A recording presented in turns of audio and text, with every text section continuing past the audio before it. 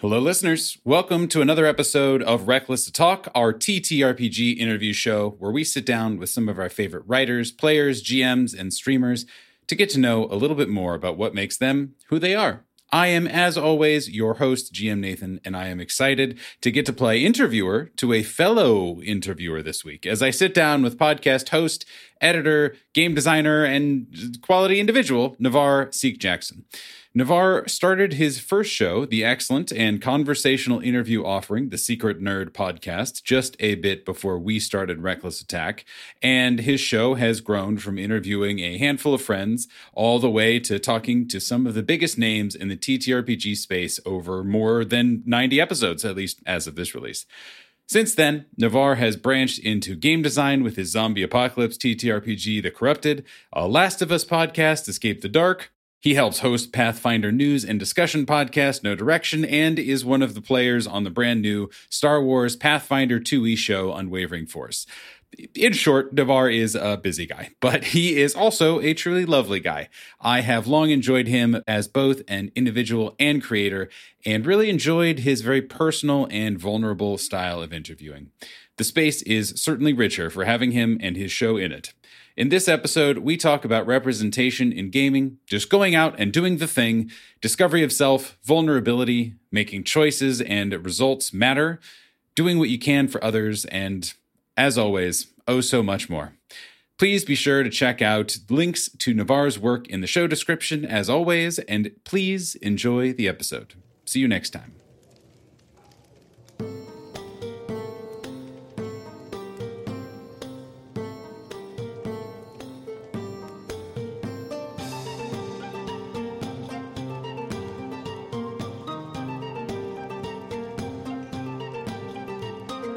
Hi, Navaar.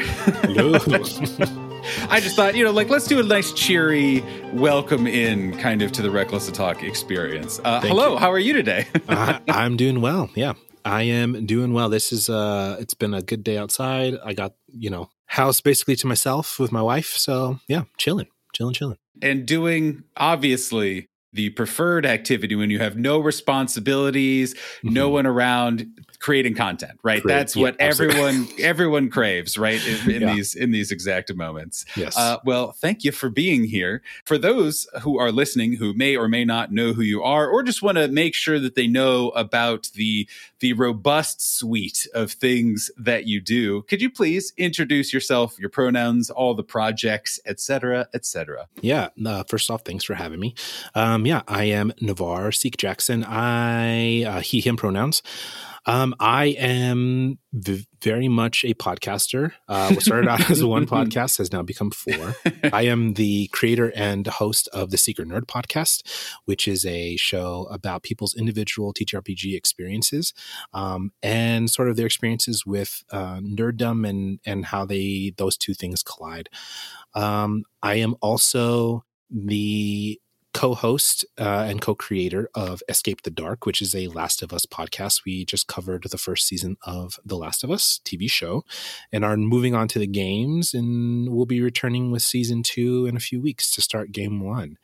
I am also a co-host of No Direction, which is the premier podcast for Pathfinder news, reviews, and interviews.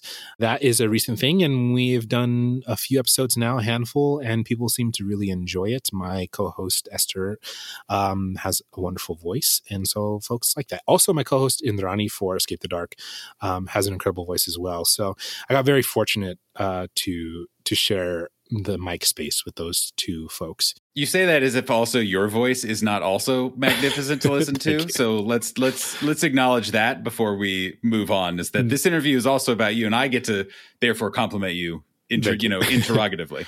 I appreciate that. And then the 4th show, last but not least, is An Unwavering Force, which is a Star Wars Pathfinder 2e actual play, which is my first long-form actual play that I'm a part of, and I am very excited about that. That'll come out on May the 4th. May the 4th be with you. Yes, indeed. And yeah. Coming up. I also am a game designer, doing everything I can to get myself hired as a game writer and other things. So, yeah. Navaar, you as an experienced interviewer, yes. we can't just jump into the content. Right. We got to set the scene. We got to build the backstory. We got to see how the character that is Navaar got into the situation that they're in. Yeah. So how did you get kind of first introduced into tabletop role-playing stuff and or, kind of general nerdery, depending on your personal narrative? Yeah. General nerd stuff came first for sure. I grew up primarily with my mom, though I think both my parents were nerds to certain degrees. But that said, like I grew up reading fantasy fiction for birthdays and for Christmas. A lot of that was gift cards to a bookstore. Yeah, hell yeah. Same. I read at a pretty high level at an early age, so I was able to like start reading more advanced books pretty early on, which then became like everything my mom picked up to read, I was able to read. Or my grandmother had a really huge collection of fantasy novels, and so when we go stay with her for the summer, I could just devour those while I was there, or she would just send them to me if she saw like I had an interest in them. Yeah.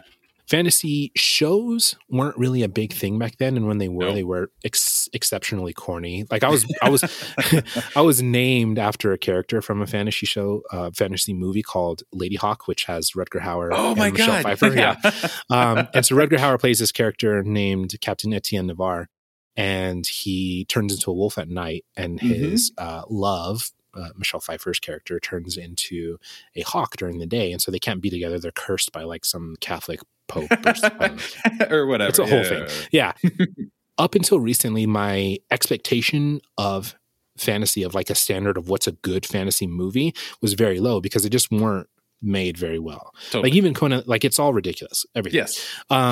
So like in, pre like 2020 or whatever, like my expectations was like, yeah, this hits my expectations. Like it's not Lord of the Rings, but it's good. Yeah. So yeah, so when Lord of the Rings came out, that was like, cool. I haven't read the books, but oh my God, they're these heroes and they got swords and arrows and they're fighting orcs and all this stuff. And so the whole scene with the cave troll, whenever it like, yes. Yeah. That moment of like it slamming its club down and Legolas running up the club and like shooting at like that lives rent free in my head. Like that's like these are the things that I grew up with. Like I need to figure out a way to tell this kind of story. And so for a long time, that idea was I wanted to be a writer, which is something I still want to do. It's just, I think anybody who's ever tried understands like how complicated and frustrating that can be to actually do. Yeah. Unless you're just exceptional and good for you, I guess. Whatever.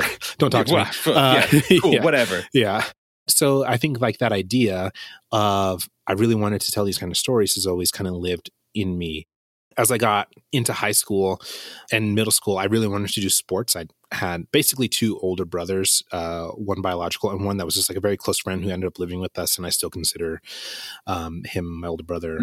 They both were really good at sports. And so I just wanted to do what they did. I looked up to them. And so I did the whole sports thing, and I still love sports. But it was a very interesting dichotomy. Like I grew up in a place that masculinity meant like you did all the macho like things, right? All the things that we talk about, like of toxic masculinity, those are like that was a reality for me that I had to grow up with. And so a lot of the stuff that I really enjoyed that didn't fit into that narrative was just stuff I just didn't talk about. I wanted to read at school and on the bus, but I just didn't take my book all the time. I wrote poetry and all this other stuff, things that like, which are perfectly fine. And you can still consider yourself masculine to do.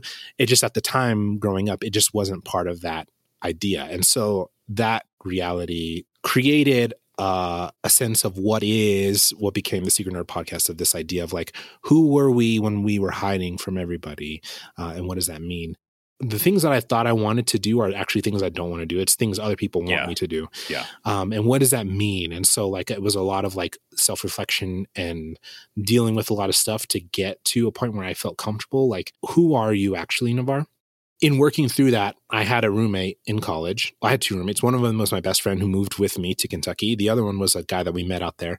The two of them worked together, and he would just leave on the weekends, and we'd be like, I don't know where he's going. And then like just be, as what you do in college. Just, they're gone. I don't know. But it was like middle of the day on a Sunday. It was weird. But he had a lot of fantasy books too. So we like would share books together. And then some of the books he had were these D&D 3.5 books. And finally he just was like, hey, like, do you guys want to come with me? I'm playing Dungeons and Dragons. And so we were like, oh, what is this? And started looking through it. And immediately, as a person who grew up like wanting to be a storyteller, seeing this and how you could customize it, that idea of like, well, now you can play this game where you can customize basically everything about a character really appealed to me.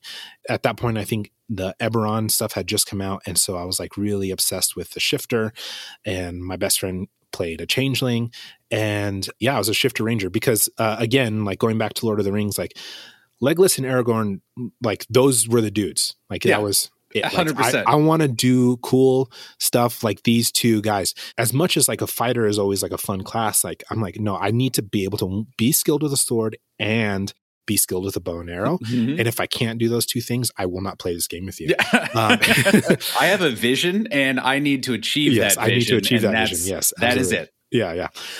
So there's a lot of things like in that early D&D that I think like I subconsciously processed, and then later down the road, like over the past few years, have started to like unveil and sort of decolonize. But like I think early on I was just like, oh cool, like this is a character like that appeals to me, this Shifter. I want to be a Ranger, and these are the ways I got to have like a wolf familiar. I think it was great. We didn't play it that long just because I ended up moving back to New Mexico, and it was like I want to say like 9 years before I got to play again.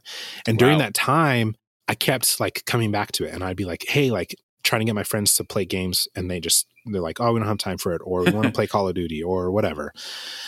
And I'm like, fine. All right. I'll just keep waiting, I guess. I eventually got to the point where I was like, well, let me see like if there's a way to play online. And then I was like, okay, well, Roll20 is a thing. Let me see if that can work.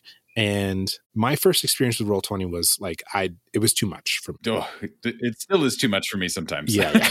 I'm very much an introvert. So the idea already of playing with strangers, like I don't like to play MMOs. Like I don't like none of that stuff.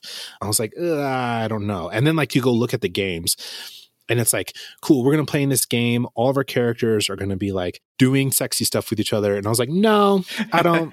Strike, check. Nah, I'm good. Not for me. Like, that just seems like too much for like a stranger interaction. So I was like, no, this isn't my deal. So then I was like, all right, I gave up on Roll20. And it wasn't until about 2019, I think, that I just really, really wanted to play. Yeah. As I was looking for like examples of how to play, I was like, I will figure this out and find a way to do it. I came upon APs, and I was like, oh, okay, like here's Critical Role. And I like kept trying to find the beginning of Critical Role, and it was like, this is episode 1. I was like, there's no way this is episode 1. They're like, it can't be. 9th level. None of this makes any sense. Like none of this is explained. They're talking about stuff that's happened that doesn't. I was like, this can't be it. So I stopped watching Critical Role. Then I'm nodding along, being like, oh, hey, it's like looking in a mirror. Because same, there's no way that they're just. Why are they in this mountain and doing what? Okay, yes, it's so confusing. Which, I mean, I don't blame them. Like, they didn't know what they were going to be or what they just like asked to play their game on a camera. So I started to try to find like other podcasts, and it was hard because back then in 2019, before everyone started a podcast during the pandemic, there just wasn't a lot of options. And the options that were there, generally speaking, was 5 white dudes. If you're a marginalized person like myself or a person of color, like I think there's a certain point where it's like, as much as like I've had to accept this my whole life, I do wish that there was something else here. At that point, I wasn't on social media. I didn't have access to know about shows like Rivals of Waterdeep and stuff like that. Like it just, at the time, the podcast feed, it only gave you so much when you looked that stuff up. Yep. And so I was like, I am not listening to The Adventure Zone. I am not going to listen to NADPod. I clearly can't find a show that's going to be diverse. So what if I just find a show that's got a ranger in it? If I can just find a show that's got a ranger in it. So I was like on the internet, like, come on, find me a fucking show with a ranger. Back to the original distillation of what Navaar needs out of a role-playing game experience is, can there be a ranger in it? Because if I can't get diversity, can I at least have somebody shooting a bow? And so I came across Glass Cannon Podcast, which is also 5 white dudes, to be clear. But Joe was playing an orc who was a ranger. And I was like, okay. And so I started listening to it and I was like, oh, well, yes, these are still nerds, but they're also like nerds who like enjoy sports. And there's other intersections that I was like, okay, well, this appeals to me. And those early episodes are a little rocky in some areas, but I overall enjoyed it. And it became like a show that I stuck with to the end of their finale. And yeah, so as time went on, I was just like, man, all right, well, finally started getting some friends together who like, let's all actually play. We started playing some games. I eventually started running some games and looking for more podcasts. Dungeons and Daddies was like the first like diverse podcast that I came up on, which is funny. But I also really, as much as I enjoy like a funny, like we're not actually playing D&D podcast, I also really enjoy like a podcast that's like, we're actually playing the game that's meant to be played. Same. Again, it's fun. Absolutely. Yes. I enjoy it, but I do actually like hearing people talk about the rules and how this spell works and how it interacts. And that's actually weirdly compelling for me. Same. Exactly. Yeah. And the drama, like as much as I don't think it took me a while to admit, like I really enjoy the drama of like intense narrative role play. As time went on, I was like, man, I really want to do this. Like part of me is like, I want to do it because of representation. The other part of me is like, I just want to, like, I think it would be fun to make a podcast where I got to be a player. As I'm going through this in my mind, I'm playing with my friends and we're having a good time, but my friends are not like major role players. There's a lot of times, even in our home games now, like years later, where I'm like, again, y'all, if you listen to this, I love you. But I'm initiating a lot of the role play and like, there's just not a lot of, that's not something that they want to do. We want to have like fun fights and yes, there's a story to be told, but I think it's just not a major focus, which is fine. That's not all tables have to be that way. Yeah. Very valid way of playing. Yeah. So that idea came up and I was like, well, okay, how else can I make a podcast? And at the time I was listening to a podcast, What Now? By Arian Foster, who Arian Foster, despite the name, is a black guy who used to play, black and Mexican, who used to play football for the Houston Texans. He's very smart and he did an interview podcast where he would just bring people on that he wanted to talk to. And so like he has like a conversation with a trans woman who is an activist. He has a conversation with I think a black astronaut. Like he has a conversation with like different football players and Snoop Dogg and like all these different like range of, it's really, really good. And so everything seemed like off the cuff. Like he just like, I'm interested in you and I want to know your story. And I was like, man, I really fuck with this. Like, this is so cool. Yeah. As much as I'm an introvert, like the one-on-one conversations was a thing that I knew I could do. And so I was like, all right, well, I think what I want to do is have conversations with people around the idea that there are more than just these 5 white guys in the show. And what does that look like? What was your experience like? Because it's not going to be the same as that. And so, so then I was like, well, I guess I'm just going to try it. And mind you, this is like, this is a Navaar that has never been on Twitter, literally never been on Twitter. The only people I knew that I could talk to were the 4 friends who are episodes 1 through 4. Right. Yeah. And so it was like, not only do I have to see how well I can do this, I also have to go out and find people to talk to me. Yep. This was 2021 is when I started the podcast. So we had already been through 2020. And around that, obviously we know like many podcasts started during this time and many podcasts that started were actually diverse. And so I was like, okay, cool. I jumped on Twitter and Blackness and Dragons was one of the first shows to follow me. I was like, incredible. This is an all black. Oh, this is fucking so cool. Yeah. I reached out to them and I was like, hey, like, this is what I want to do. I'd love to talk to one of the people in your group about this, about your experiences. And I think after that, it just sped up. I became a little bit obsessed about the whole thing. And I started doing too many interviews in a week. I would do like 2 to 4 interviews in a week. Yeah, I remember like early, you were just churning through stuff. And it was like, it was cool at first, but then I was like, okay, I need to chill. Yeah. Now I've got a backlog. Like, let me balance this out. It was amazing to get to know people that way. Joe, who is episode 5 of my podcast, is still somebody that I consider a friend. Like we immediately, like you can hear it happening in real time as you listen to that episode of us becoming friends and being like, oh shit, like what if we just talked all the time and like hung out? I have like 30 things that I would be like, well, let's actually go back to the beginning of what you said. But also you said just things just now that I want to talk about. So I apologize any amount of jumping around that may or may not come of kind of what's about to happen. Yeah, for sure. It was so interesting hearing you talk about how gaming stuck in your brain for years, right? And you eventually got to come back to it, but it was always there, always interesting. Yeah. And then it was so interesting to the point of not just wanting to make content about it, but of being like, I want to be a player.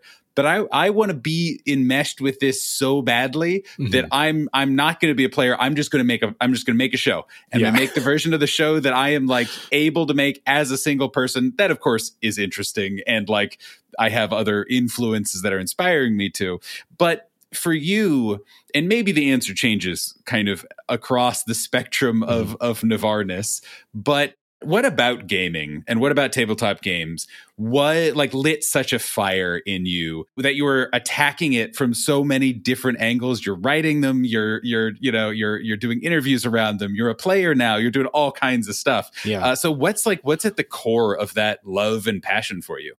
I think it, like, if I were to like put it into one word, it's probably story, right? I love the idea of creating stories. Like I said, I wanted to be and still want to be a writer. I love engaging with my creativity in that way. In so many ways, like I can end up being the forever GM. And I think part of that is just it's easier for me. As much as I love being a player, there is a real part of me that I have to tell, shut up, because I am constantly like, oh, like, hey, GM, I know, like, here's a great thing you could do for this character. Like, this is not my character. I am not the GM. Just shut up, Navaar. You know what I mean? Like, and I can't help myself. Like, I'm just constantly thinking about like, oh, this is how I would shape this story and help lead. You know what I mean? And so again, it is one mirror talking to another mirror, being like, yes, that sounds vaguely familiar. Yeah, I've worked on that, and I think I've gotten better. But I think that that's a very real thing. And so, like, as a GM, like, that's what's great. Because as much as it is a shared story, the world and the situations are really built by the GM, right? And so that's a lot of fun for me to be able to, create these situations, create these scenarios, set up stuff to allow the players to interact with it and build on that story that we're telling together. And I think like what I really love about the interview aspect of it is because it is stories. Like I love learning about people. Even if it's a person that's like, you only have 100 followers on Twitter, like you still have an interesting story that we can talk about and tell. And I think that that's so amazing and fascinating. And selfishly, like I think, first of all, I think if you're making up something, you should love it. Yeah. If you don't love it, I don't recommend making it. Yeah. And so even if I didn't have, which I don't have a ton of listeners to be clear, but like even if I didn't have the listeners that I have, I would still enjoy making the show simply because I get to hear people's stories. It's a platform and people enjoy getting the opportunity to tell them, which I think is amazing. Like it's sometimes easy, right, as an interview host to like take for granted also what the other person gets out of it sometimes. And I don't think it's true for every person. Like I think there's plenty of people who have like, I've been interviewed a million times and this is whatever. Totally. But I think there's plenty of people who are like, damn, like I feel like I do cool shit and nobody ever wants to talk to me about it. Yeah. And now this person's reaching out and being like, I actually want you to talk about this. Please go off. Like, and like so, just consider any dungeon master, how desperate, or GM or whatever, how desperate they are to talk about their campaign, but they can't with anyone. That is what you get when you talk to someone who really wants to tell their story in an interview. And it's just glorious. It's the best. Sure. As much of TTRPGs has aspects of it that are sort of universal, there's so much of it that is just unique to each person. Yeah. Which I really love talking about, like the aspects of identity and how that plays into TTRPGs, because that really is like, for one, I think there are some people who are still working on that, and maybe listening to somebody talk about their experiences can help them, how this might look for them, or how this playing these games can shape that for them. It's just good. It's representation. It's another way for us to hear about like the ways that we are still special, but also share something with another person, right? We may not get to the end result the same way, but we still had a journey, and that journey is important. And for you, and again, you can take this however you want and however you deem most interesting. Yeah. Thinking back to young Navaar with piles of fantasy books and a library going through and all that kind of stuff, all the way to now, and talking to people and making your own stories and telling stories through game design, through all that kind of stuff. Have you noticed patterns in the kinds of stories that you enjoy either telling or experiencing or even asking people about, that you kind of speak to you for whatever reason? For sure. So one of the things I didn't mention was that I am a kid who grew up obsessed with logic, the idea of like deductive reasoning. Yeah. I didn't get like fully exposed to Sherlock as a character until much later in my life.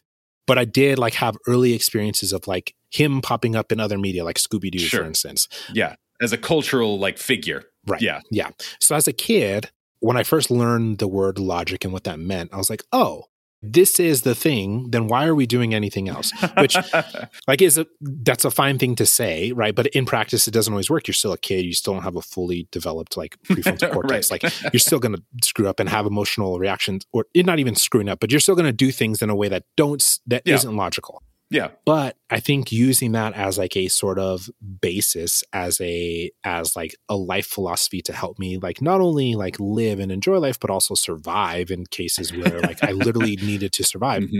Logic became a very important thing for me. And so like learning that there's this character who's like super brilliant and uses logic and can solve all these cases and, you know, has this mind for stuff that nobody else has a mind for was something that I really loved.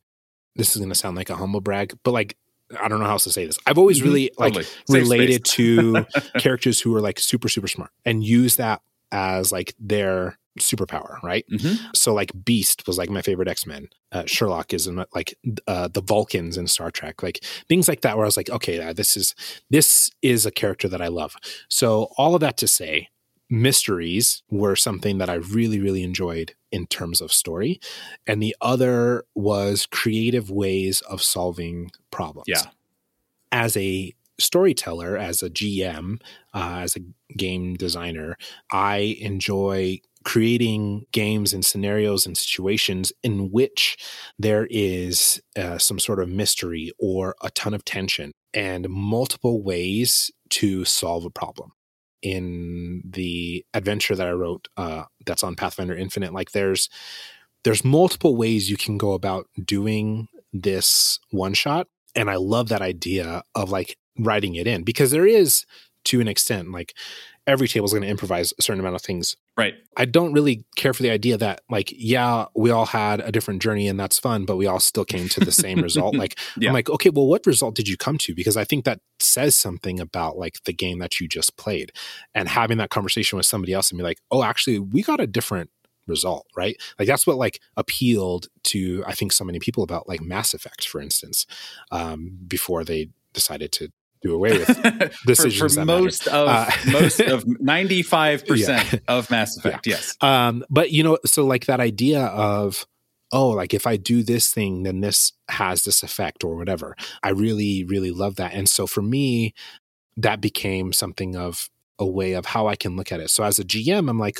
cool, like I'm going to give you a bunch of different options and paths, and you can play these out. And depending on what those do, like there will still be things that happen in the background, and you can, you know, X, Y, and Z will happen, which I think does two things. One, I think it creates a lot of fun. I enjoy creating tension for characters and for players, and seeing the players sweat about like the scary goings on in the story. Naturally.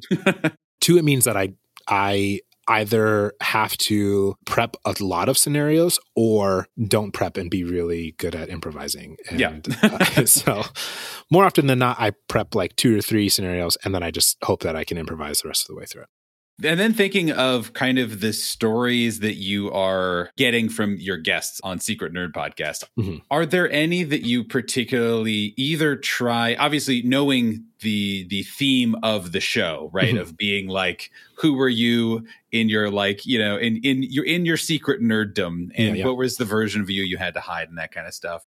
Is there a particular kind of things that you enjoy giving a platform and a kind of space to talk about on your show? Or is it, again, just whatever the guest brings and kind of wants to talk about that day?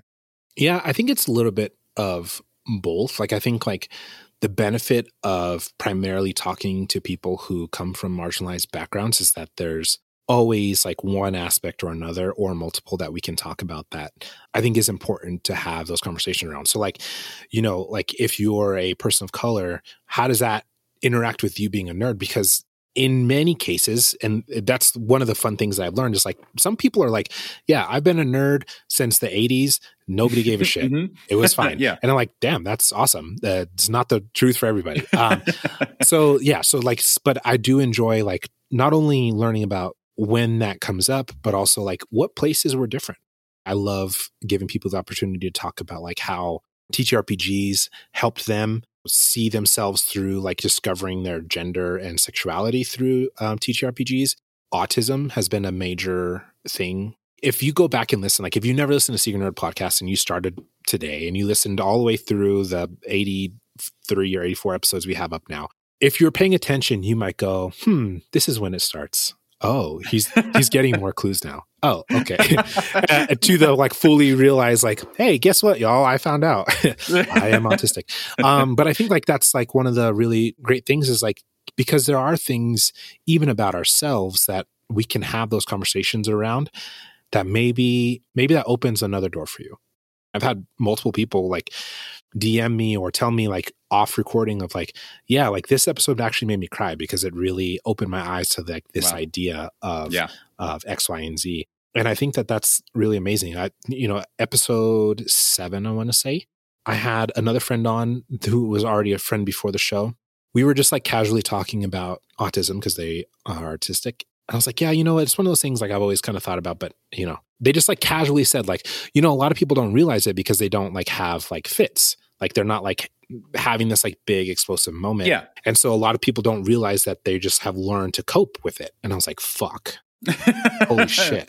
Mm-hmm. Am I coping? Like, you know, and really like that set me on that path of like, oh, okay. And then talking more to people about it, even gender. Like I consider myself cishet. Like one of my friends in a Discord server half jokingly was like, oh, I just consider you cis plus because like you've done the work to come around, like to really analyze what does masculinity mean. And you still came around to the same conclusion, but you've actually put in the effort to like figure out like, what exactly is this? Is this something else? What's the Navaar version of that? Yeah. Yeah. That for me, like to hear that from somebody who I trust and respect and to like look at this journey and this conversations that I've had, because in so many ways, like me and a lot of the guests are being very, very vulnerable. Definitely.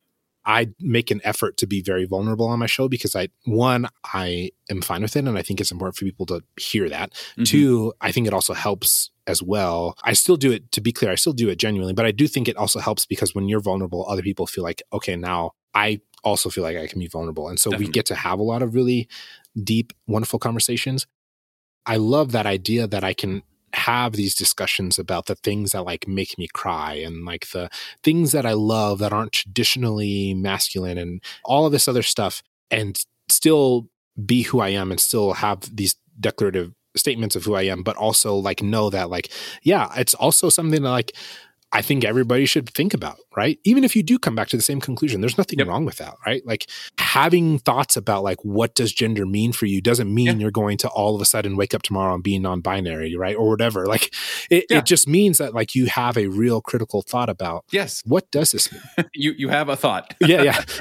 And so talking to people who weren't assigned male at birth about what masculinity means when they also consider themselves masculine in some way. And so like, I think like those conversations are just, it's hard to give that up. I enjoy all of the stuff that we get to talk about on the show.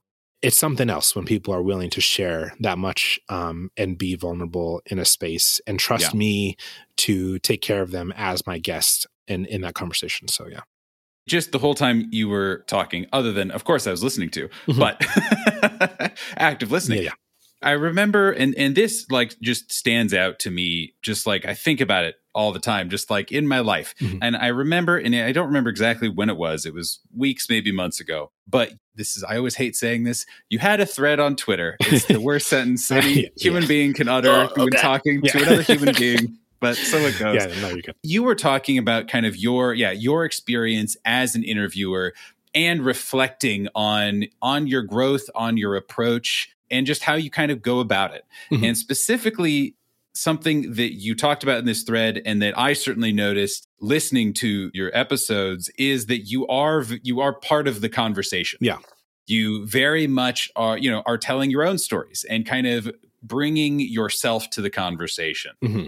Trying to relate through your experiences and saying, oh, this vulnerable experience that you're having reminds me of this vulnerable experience, and just kind of feeds into the fire. Yeah. And I just love that. And I do think that is a really lovely, unique part of your show, that you do bring so much of yourself to it. It also did really get me thinking, and you talked about it just now too. How has the experience of doing this show and having all these conversations, like you said, you're at like 70, 80, maybe 90 episodes, whatever now, depending on how many you've pre-recorded too. It's a lot. I was looking, wait, I have it open just for posterity, not for correction. 92. I was going to say, because we almost hit 100. I needed a break. Yeah. Good. 100 episodes is a lot of episodes. Yes, breaks are good. How has the experience of doing these interviews, especially in the way that you're doing them, which is bringing so much of yourself to it, treating it as real conversations and real human connections with vulnerability and with fun and with all these other things. Have you been changed by that experience, and how so? Or have you grown, or just what have you learned about yourself or your place in the world? Definitely. Have changed and grown from it. I think like what's interesting is like when I first started it, I just did that, right? I just shared my experiences. I didn't know any different. And I think it was like, the shitty part about being on Twitter is you see so many different takes. And I do remember somebody basically complaining about autistic relating, which is how I framed that thread that you're talking about. This idea that it's annoying for people to basically share their experience when you're trying to share yours, which, to be clear, I obviously don't think that. But there are people who do. There are people who are like, they either think it's annoying or they think it's self-centered or et cetera, et cetera. And I think society teaches people that is not, you don't do that. Right. That is all of these things. And it just gets more reinforced and more kind of like ingrained as I need to have a negative reaction to this. Yeah. When you start to look into it, you realize that like people who do this, we're doing it because it's our way of showing empathy. Yeah. Right. We are empathizing with you. And the way that we know how to do that is by telling you a similar story of how we were similarly affected. It was an interesting journey because like that idea was not something that I realized until I saw that threat. And then I became a little bit self-conscious about it. Right. I asked a friend of mine who is also autistic, but I think we both found out later. But she like produces podcasts for like BBC, or did for BBC and now for other places. And I was just like, hey, like you're a fan of the show. I appreciate your feedback and your opinions on the stuff. Like, can you like, if you're willing to like, what do you think of the show and things that I can improve on? And one of the things that she had talked about was like, you have to decide. Do you want to be the person who also injects yourself into the story, or do you want to take yourself out of it? Yeah. If you want to do this, then that's fine. There are other interview podcasts that don't inject themselves as minimally as possible, which is also fine. But like, it's important for you to understand that and do that moving forward. And so that gave me a lot of thought. I went on other shows that with interviewers that I really enjoyed, and they would be like, "Oh my God, you have such a great interview style." And I'm like, thank you. I'm literally just doing this. Yeah. My interview style is to talk to people. Just to exist. Yeah. And then I had a fantastic guest. Shout out to Jean-François. Bonjour, mon ami. He mentioned in episode 3, which was one of my friends, even though we played together in games for a long time at that point, she was very shy and closed off during the interview up until about halfway through. And then almost at the end of the interview, she shared something really vulnerable. Basically, he said, like, this is my favorite episode because of that, because of the way that you were able to have this conversation and create a safe space for her to be able to have this moment with you. I think it was incredible just to witness as a listener. And so I think like those things really helped sort of change my perspective of like, this doesn't have to be a bad thing. It's a thing that I enjoy. It's a thing that's natural to me. People that I talk to seem to enjoy it and don't have an issue with it. What do I need to worry about some random person on Twitter and their opinions on this? Their very ableist opinions on this. So what the show has done for me in terms of my ability to like navigate and be comfortable and help people be comfortable around me in spaces that are heavily queer and trans is that I've had so many conversations with folks about this stuff that I feel like even though I am not this thing, I feel like I can comfortably have conversations with people and know how to treat them, how to make them feel comfortable, how to like not to impose myself on their space when it's not like this thing isn't for me, etc. Like I think that that's so important to understand the ways that you show up in spaces and the power dynamics and the societal power dynamics, right? Totally.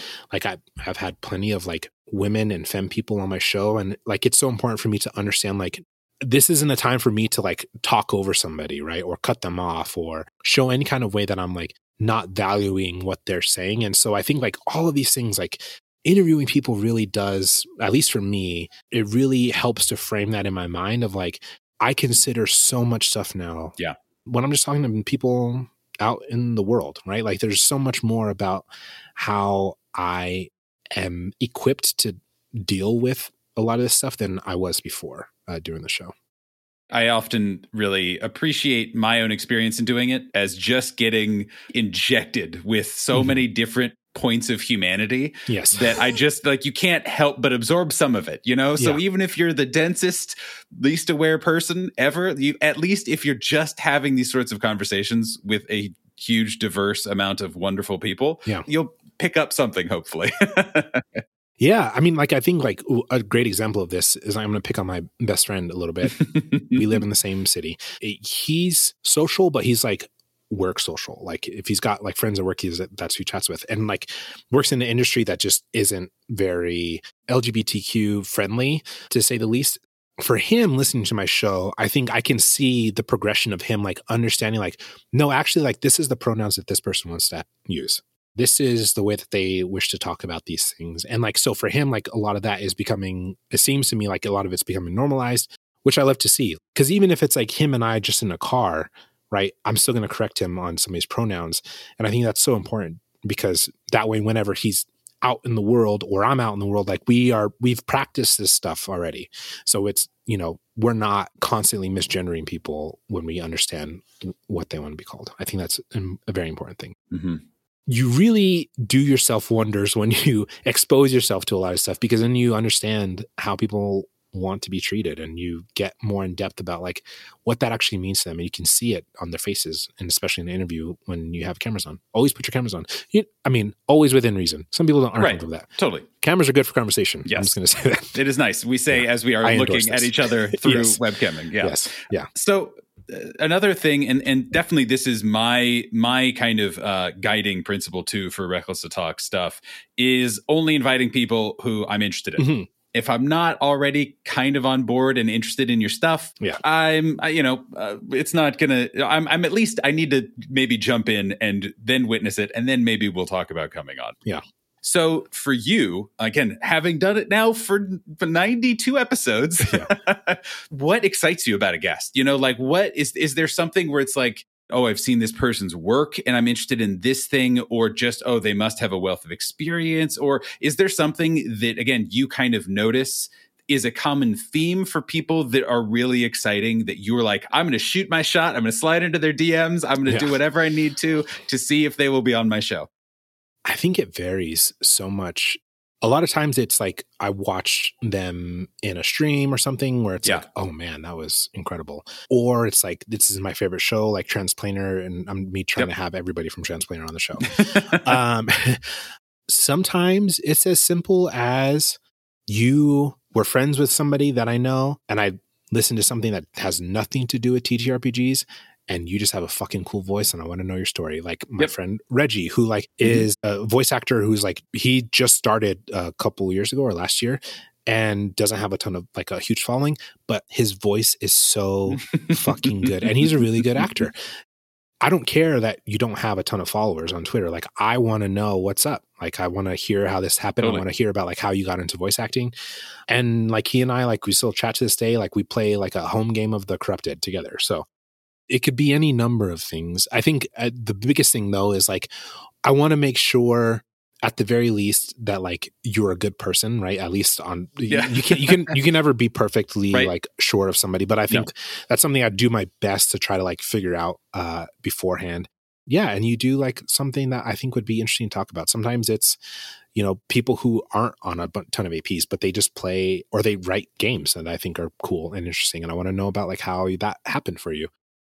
I feel like folks who are in the AP space, especially like the streamed AP space, not to generalize, but I think in some ways have an advantage when it comes to audience. Because if you are a performer on a ton of stuff that people are constantly seeing, it's just like you're out there. Like you're literally, your face is out there all the time. Yeah. Even if you don't tweet a lot, you're still out there, right? That's something that I think that I deal with as a person who's like, I would like to have a fan base just because I want people to, consume the things that I make. If only for that, like I want you to play my games and listen to my show because I enjoy making it. But I also don't do a ton of performing. And so I am constantly like, should I just do these APs just because it would put my face in front of other people and they would be like, oh, that's Navaar's face. That's a struggle. But I think there are other people who probably deal with that same thing of like, I'm like, yes, I enjoy performing. I just don't do it a ton. And so I don't get invited to perform in a lot of places. I don't get to like, but I still want to talk about my stuff. And so like, I am constantly like looking at that of cool, like you've made like 10 games this past year. How does this happen? What does this mean? Like, what's the future going to look like for you? And talking to people about that idea of like, what actually do you want to do in the space? Because not everybody wants to be a game designer or a writer or even a performer. Some people are like, I perform a lot, but I don't want to do this shit all the time. Like I do it because it's fun. But if you were like, yeah, what if I could pay you? You'd be like, actually, I think I'll stay with my day job and just do this on the side. And that's perfectly fine too. So I just enjoy getting those perspectives again for myself, for the audience to look at that and be like, yeah, I think that's really cool that this person is doing things this way and they still had a chance to talk about that. So you have your ideal guest. They've been booked. You've again successfully slid into DMs or accepted DMs or whatever, whatever variety of coordination is involved. Mm-hmm. We have talked about it, I think, certainly before the show and maybe during the show. I can't remember because we've already been talking about a bunch of stuff. You've said that you're not someone who over prepares, kind of going into the interviews to keep it conversational and just kind of chase what's interesting. Yeah. But in term, knowing that it's not literally sitting down and like, poring over questions and whatever, what do you do to kind of get ready to sit down and have a conversation with someone? Even if it is just as simple as what's the mindset that you kind of try to bring and what are the goals that you try and kind of accomplish, if any, during your conversations? Yeah. So yeah, like I said, there's not a lot of prep that goes into this. Generally, if I'm reaching out to somebody, I have an idea of the projects that they're on that I would like to touch on. And then outside of that, it's really just like, I might like look at like, does this person have some kind of like intersecting marginalization? And do they talk about that on a normal basis? Is that something that they even want to discuss? The stuff that I'm already familiar with, and then try to have like a cursory knowledge of the stuff that I'm not familiar with that they do. Schedule it. Hope the scheduling goes right. Try not to have anxiety about having a thing scheduled because that's an anxiety of mine. And then it's just go. I go off of feel a lot in the conversation. Yeah. If the person takes off with that thing, then I'm like, cool. I know that there are these 4 other things, these projects that I wanted to get into, and then that's it. When we get there is fine. And that could be 5 minutes. That could be 30 minutes, right? So when it's 5 minutes, then that's when I have to get the most creative because some people are very just straightforward and they just will say the thing and there's not a lot of story involved in that. And that's fine. But it just means that as an interviewer, I have to really do more work to be like, okay, I need to pull more stuff out of you. So how do we get there? I think the hardest ones are like when it's like a big name person. I don't want it to be the same interview they've already done. Yes. With someone else, totally. Which depending on the person, like can be difficult. Your like 9th episode was like B. Dave Walter or something. Like it was like, I think it was like 11 maybe or something like that, which is someone who's done a lot of tabletop role-playing game interviews. Yeah. That's an interview where I'm still like, I don't know if I I don't know how much of this I got new for anybody, but it was good. It was a good experience to like really frame for me what to expect to a certain extent and how do we get there. What perspective am I bringing to this? Yeah. Or what question do I feel like hasn't been answered that I can attempt to talk to this person about, even if like the other 45 minutes of this interview is things that they've already said before. Yeah, right. There's always value if you are interested in talking to that person. I don't do interviews that I'm not excited about. Yeah. Like, yeah. And I try to tell everyone who's on my show, it's like, you would not be here if I did not like deeply, deeply want to talk to you. I don't, it's not favors doing. It's just an excuse to get to talk to cool people. That's why I do it. It's awesome. I'm not asking for like your favorite interviews or you're like, oh, who was your favorite guest of all time? For a lot of reasons, because like I'm not actually interested in that. And also that's an impossible, terrible question. 100%. Especially after 92 episodes. Mm-hmm. You started, I think it was like June 2021, maybe July something? 2021. Yeah. July 2021. What are those J months? Names? Yeah, exactly. But were there any moments from interviews or experiences from interviews that really kind of shifted something in your brain? Either in the moment where it's like, aha, or just that stuck in your brain, or that you kind of look back and be like, wow, this was really meaningful for me to get to have this sort of a moment in in this context or anything. Yeah. I mean, I think some of the ones I've already mentioned. Yeah. Allegra from Mayday Roleplay, who I love deeply. Wonderful. We had a whole conversation about like gentleness does not have gender. That was an amazing conversation. Getting to interview both Connie and C, I think was another one. Like Connie was another one that I had already listened to multiple interviews by him. And I still was like, I feel like we were able to touch on some stuff that at the time they hadn't talked about. And it was, that was a really good one. And then C, I think just came in, and that was like one of those early ones that I remember where we just got like really deep into some stuff, and it was just like an amazing, like walking away from that being like, fuck, that was so like good and vulnerable and just such a great conversation. Zakia, also from Mayday Roleplay, was another great moment. That was another like Navaar's realizing he has autism moments. Quinn Murphy, he was the first person I think to convince me that I could be a game designer, because he was like, and this discourse happened literally like a week ago in TTRPG Twitter. But basically he was just like, look, if you're a GM, you're already game designing.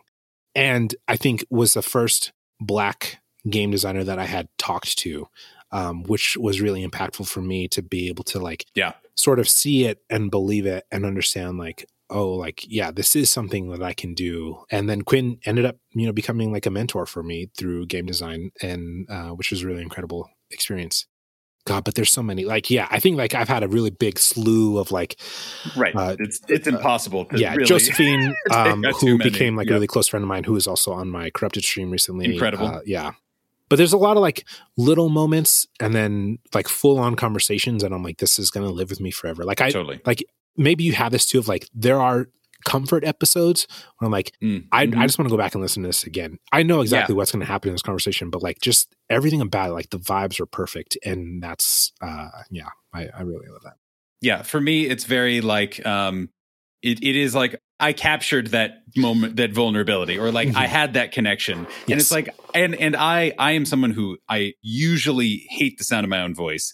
I hate re-listening to stuff that I've done because it's just too much anxiety just churning away. And there are definitely a few where it's like, yeah, but I did crush that episode, and that was really nice and lovely and makes me very happy. And it makes me happy to think about and re-listen to, for sure. So So I do want to pivot a little into your game design work specifically, into The Corrupted. But I was curious, just kind of as we pivot that direction, you've mentioned this a few times of how you were discouraged from kind of pursuing too much of your nerdy passions growing up, and or weren't able to chase it just because for many years no one around you was was interested in playing them.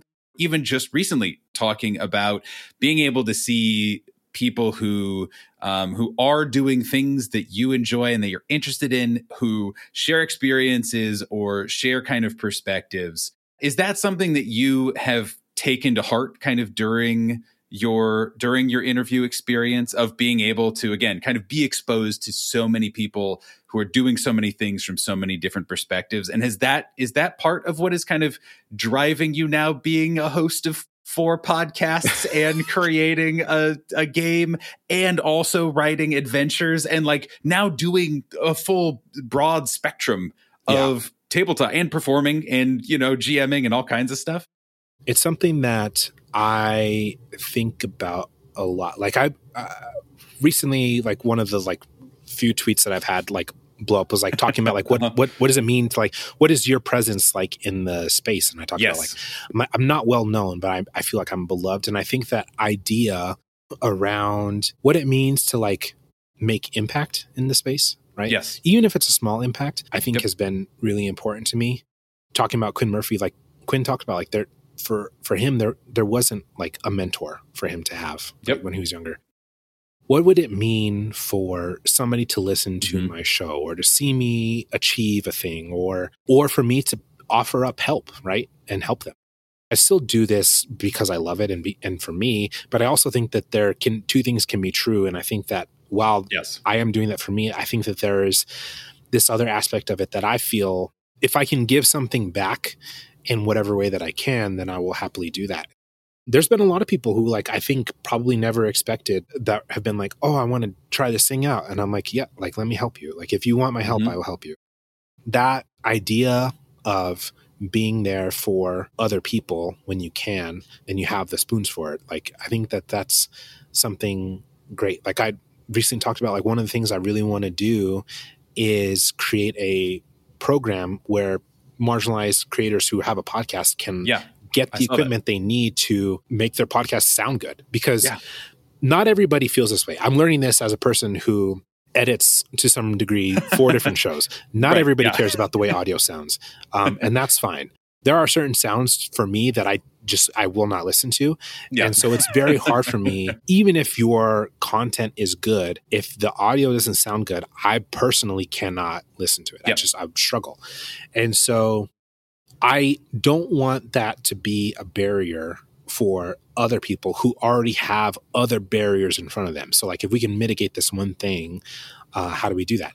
And I was saying this as like a thing of like, when I'm a rich game designer, right? Like this was the subtext. Navaar. When Navaar's a rich game designer someday. Who has also won the lottery and also has, really invested well. I don't even think it has to be that serious. Like we're talking about like $10,000 max a year. Right. I literally saw that tweet and liked it, and I saw you estimated some amount of money, and I Googled it. Because we were also kind of like putting together some documents of like resources, like, hey, here's what mics cost, and here's that sort of thing, and was like, yeah, that's about right. That's it's not crazy. It's not crazy, but is inaccessible for many. Yes, 100%. And so like, to me, I think because I'm so independent, like I don't ever think about like, hey, what if you just like worked with a bunch of people on this thing? So I'm just like, sometimes I think we should just talk about our dreams and make them not dreams. Right. And so I was like, this is the thing I want to do. And I'm saying this a little bit as like, I hope that it happens because I think it's important. And I also would like to like remind myself of this one day and like be accountable to it. I had people like be like, hey, well, what if we actually did it this way and just like do it? Yeah. So now like this is a thing that might be in place pretty soon. Oh, yes. In a different way than I originally anticipated, but still with the same goal and intent, and still doing the same service to the TTRPG space, which I think is amazing. We got to really think about like how much of an impact it can make. God, there's been times where I made like $60 with ads or whatever on my, and I'm like, I could buy a video game, or I could like, is there somebody that could fucking just use a good mic? You know what I mean? Like how could, or Reaper, right? As a better, then please stop using Audacity. Please. I'm begging everyone, stop using Audacity and stop recording in Discord, please. I'm just nodding silently. I'm like, doing like the sign of the cross of, yep, absolutely. If you don't have a choice, you don't have a choice. And I get that 100%. Yep. Do what you can with what you're able to afford, but also let me know and I will help you find a way. How do we improve and how do we bring other people along with us, right? Because a lot of people say like a rising tide raises all ships, but like that's not true. It's true if you make it true. Yes. It's something you have to be active about. You can't be a passive in that role. I am a person who is a family man. I've got 3 kids and a wife. Like I don't have excessive funds, right? I don't have a ton of free time. I don't even have a ton of like energy to do social stuff, but can I come up with an idea and help on a panel and you know what I mean? Like help, like do something, bring people together. Like that's a thing that I can contribute. And I think if we look at the more of what we can do as individuals to contribute, then I think that helps. And, and be kind to yourself, right? Don't overdo it. And if you don't have the time for it or the spoons, like that is perfectly fine. We should all be able to have our limits and our energy to like take on what we can take on. And I don't think anybody should be forced to do anything. I was going back and forth, and I do, again, really want to talk about The Corrupted. It's a really cool thing. But I needed to ask kind of one more question. I was going back and forth as to whether this was the end question or the next question, but it feels too appropriate to not ask now. You mentioned as you were kind of talking of the power that your show has, or potentially, or shows like yours, or just people who are creating and putting stories out there that are not the same stories that have been shared over and over again in the space. What kind of impact do you think your show would have had teenage or college Navaar come across it? Perfectly as is, and just like, oh, someone else magically made this show that, they shared the same name as me, and isn't that interesting? But I'll still consume it. Is that something that you've thought about?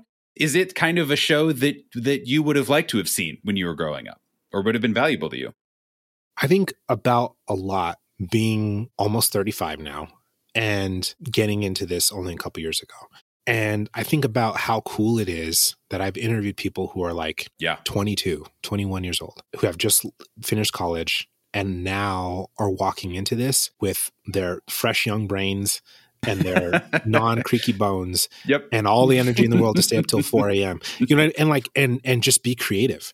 And know that even if the field is very new, they're seeing actual result, like they're being hired as freelancers. They're being they're designing games. I talked about like wanting to be a writer my whole life. Like one of the things that really stood out to me as game design was that I got to marry writing and teach RPGs. Which is like two things that I love. Not only is it something that I love, but it's also in its own way made it more accessible for me to write, to have a book in somebody's home that will have my name on it. Yes. Like check that out pretty soon. There'll be a book that's published that says by Navaar Seik-Jackson. And that is the coolest thing in the world.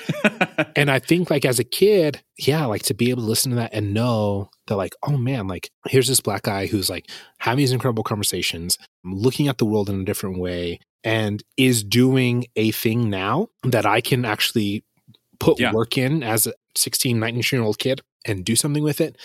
That would have been amazing. The idea of a Black game designer just didn't even register in my brain, right? As a younger person. I was blown away learning about Mike Pondsmith, the creator of Cyberpunk, who had been doing that for a long time. It's not like I knew the names of the D&D designers, to be clear. But I think it's still in my mind, it was still like, but it's still 16 white guys like in the, dusty office making sexist and racist shit. It's almost like a cliche now to talk about, but like literally representation does so much for people. It's so good and it's so important. It can't be understated how valuable that is. And I certainly would have appreciated it when I was younger. Well, speaking of marrying writing and game design to create a book with your name in it. Clean transition. The Corrupted. That's why we're the pros. Is that this is why we get the big podcast bucks, the two of us. Very recently, in the last couple months, you released The Corrupted, which is your very cool, very flavorful, very dark. It is dark. Zombie apocalypse TTRPG. And just in the last week, as of recording this, released, I think it was 8 days ago or something, released a stream of you running it over on the our friends over at the Nameless Domain Twitch channel. We'll put the link in the show notes, et cetera, et cetera. What was that push and drive to get you into not just writing adventures, which is, kind of a version of marrying game design and writing, but is kind of different sets of sliders than your own tabletop role-playing game that is not based on any other systems, that is its own standalone kind of vibe? What kind of pulled you that direction? Getting to meet people like Quinn, Nick Butler, who wrote Tidebreaker, and Chris Spivey, who wrote Harlem Unbound and Haunted West. That was huge for me. And then a bunch of other incredible creators as well. I got to meet Mark Truman, who is the president and owner of Magpie Games. I got to go to Magpie Games. Oh, cool. I got to just meet a bunch of people who were like designing micro RPGs. And so it was like all of this like building up of like, damn, like this is a real thing that could happen. And then it was like, okay, well, what are you going to do? What are you going to do about that? Because you have these ideas. That's great. And then I met Lex, who I don't think Lex is on Twitter anymore. I think they're just on Tumblr, Titanomachy RPG. Yeah. They created a system that uses D4s and called Caltrip Core. I interviewed them, and during that interview, they had a game jam out for the system, and there was like a week left. And as we were talking, I was like, okay, I'm kind of thinking of an idea now about this. And so that was like my first game. I wrote a 1-page RPG called The Last Detective. You can still pick it up. It's fun to play. It only takes up 1 GM and a 1 player. And also a very dark game. You're solving a murder. Very graphic murder. That was like, okay, cool. I did the thing, but I am a person who enjoys challenging myself. And so I was like, how do I make a game now that doesn't rely on somebody else's system? There's nothing wrong with this, to be clear. And honestly, it's smarter to rely on somebody else's system that's already made and tested and marketed, again, and to be clear, etc. Has brand and all that stuff. Just make PBTA games. It's honestly a lot easier. But I refused, and I was like, you know what? I really love using D20s. I was like, I want to continue that part of it, but I don't want it to be technically like an OSR game. The little that I learned about OSR, I was like, there's nothing wrong with OSR, but it's just like that's not the vibe that I'm going for. Per se. I loved a lot of things about PBTA, but I also really love customization. And so I was like, okay, well, how do I have all these ideas? Like, cool, Navaar, you know what you love and what you don't love. That's great. What are you going to do about this? And so it was like, okay, well, I want to make a game then that can use some of these ideas, something that would be like narratively focused, but also has a D20 and you get to roll dice. And so I was thinking about it a while. I think it was like originally it was going to be like an alien invasion game, just because I was like, I want to do an apocalypse game because I enjoy apocalypse media. I really do. Like, listen to The Last of Us podcast. Available now. Yeah, thank you. Yeah, Escape the Dark. And then I interviewed Indrani for episode 47. About halfway through the interview, the both of us were like, oh yeah, we love The Last of Us. And we spent like 30 minutes talking about The Last of Us. And I was like, there's something about The Last of Us. It's just so good. And obviously like the story is very well written and the narrative and all that stuff. But I was like, there's like, how do I tap into this? Because this is something that I want to do. I don't want to just keep playing The Last of Us over and over again, as much as I have done that already multiple times. I want my character in this kind of world, and I want them to have to interact with somebody with these difficult situations. And so I started to think about that. Indrani and I, we talked back and forth about ideas, and slowly became what it is of just like, yeah, it's an apocalypse and they are zombies, but they're fast. It's a different way of like having it be contracted. And the idea around the game is like the human conflict. And what does that mean for you to live in a world where all the pleasantries and the accoutrement of life are being taken away and you are literally trying to survive? And what does that do to you as a person? And what does that mean for the world? So in order to explore those ideas, I had to make a system that worked. Again, I probably could have used another one. I refuse. Yep. I do like the idea of having skills and abilities. Like I still enjoyed that idea from Pathfinder 2e, for instance, and D&D. But I also wanted it to be like not this thing that just became like the numbers get wild. Like I enjoy that in Pathfinder 2e, but I was like, how do I make this work? So I was like, well, what if we had to set limits sort of like PBTA? You can either critically fail or you can critically succeed. And in between that, you can fail, partially succeed, and succeed. And those variations of success determine how much of a thing happens, or if it doesn't happen at all, and how bad it is when it really, really doesn't happen. I wanted to like think about like, what is it like to like have a cinematic narrative play? And so like taking out turns in a round, there's still rounds, but it's like, well, you just do what you want to do within like 6 to 10 seconds. And that's the thing, right? Sort of like borrowing that from Delta Green, for instance. The one thing I really don't like about D&D and Pathfinder and even Delta Green to an extent. Like, I think Delta Green does a great job of this, but like, even like when you critically fail, nothing generally happens. It's either like dealer's choice where it's just like whatever. But I was like, but what if like you had to deal with that? What if like you critically failed and that changed the story in a very dynamic way that could be scary? And so that's where I came up with the compromise condition. Mm-hmm. And the idea basically is like, once you're compromised, your focus now as a player is, I'm not trying to necessarily kill this thing. I need to survive. So what's the best option for me to survive? Maybe it is beating the monster. It might also be getting out of dodge or trying to. And so, and what does that look like to try to get out of it? And so because you're playing with another person, what is that person doing to help you? Because I wanted to also bring in that idea of like The Last of Us is about two people on a journey together. Yeah. So when you're two people on a journey together, what does that look like when you see the other person struggling? Maybe your stress is high and you're already dealing with a ton of stuff in your conflicts. And so, but what does that look like in that moment? Do you let that get in the way of you trying to save your friend or what? I know as a person who has introduced many people to playing games that role-playing is not something that many people come into naturally. Yeah. How can we prompt people to role-play? Mm-hmm. And that's where the stress and conflict came in. Yeah, I love that. As you roll bad, you accumulate more stress. And as you get more stress, then there are questions you have to answer, narrative questions. As we were getting ready to publish, I was like, this is great, but also I think it's not always going to work in combat, because I think sometimes in combat, like there's too much focus for me to worry about my conflict with my friend. So then not only do you not have to do this, but you also have to have a immediate condition like falter or overcompensate or be overwhelmed.